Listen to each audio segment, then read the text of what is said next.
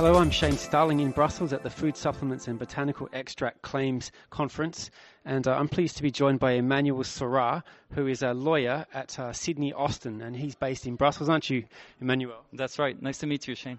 Now, you've given a presentation where you've talked about potential implications for the Nutrition and Health Claims Regulation in terms of World Trade Organization rules and regulations. What interaction lies there?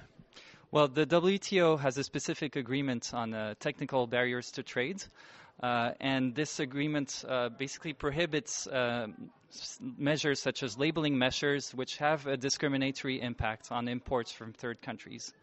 The EU Health Claims Regulation is clearly a technical barrier to trade, technical regulation, which falls within the scope of that agreement, and so would any decision which accepts or rejects an individual health claim. And that's why the WTO is relevant to the health claims regulation. So what kind of thinking or what kind of actions are potentially likely to happen?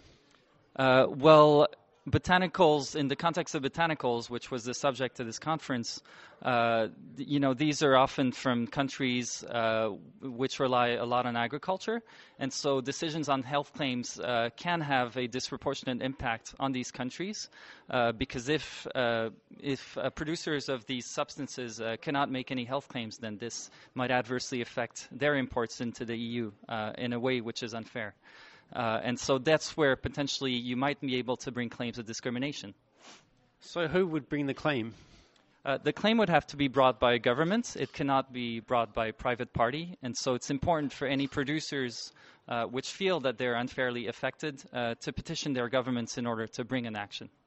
And have any governments indicated they might take an action?